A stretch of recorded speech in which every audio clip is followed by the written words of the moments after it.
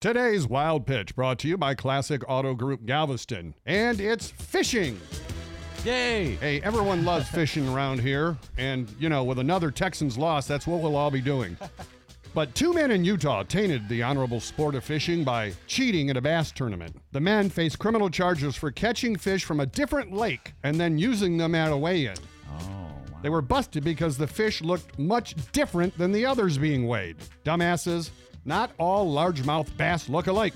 And it may go deeper than just that tournament. Conservation officers learned that the suspects had taken first, second, or third place in 8 other bass fishing tournaments earlier in the year. Little tip for you fishing cheaters. Don't try to weigh in a brown trout at a bass tournament. That's today's Wild Pitch.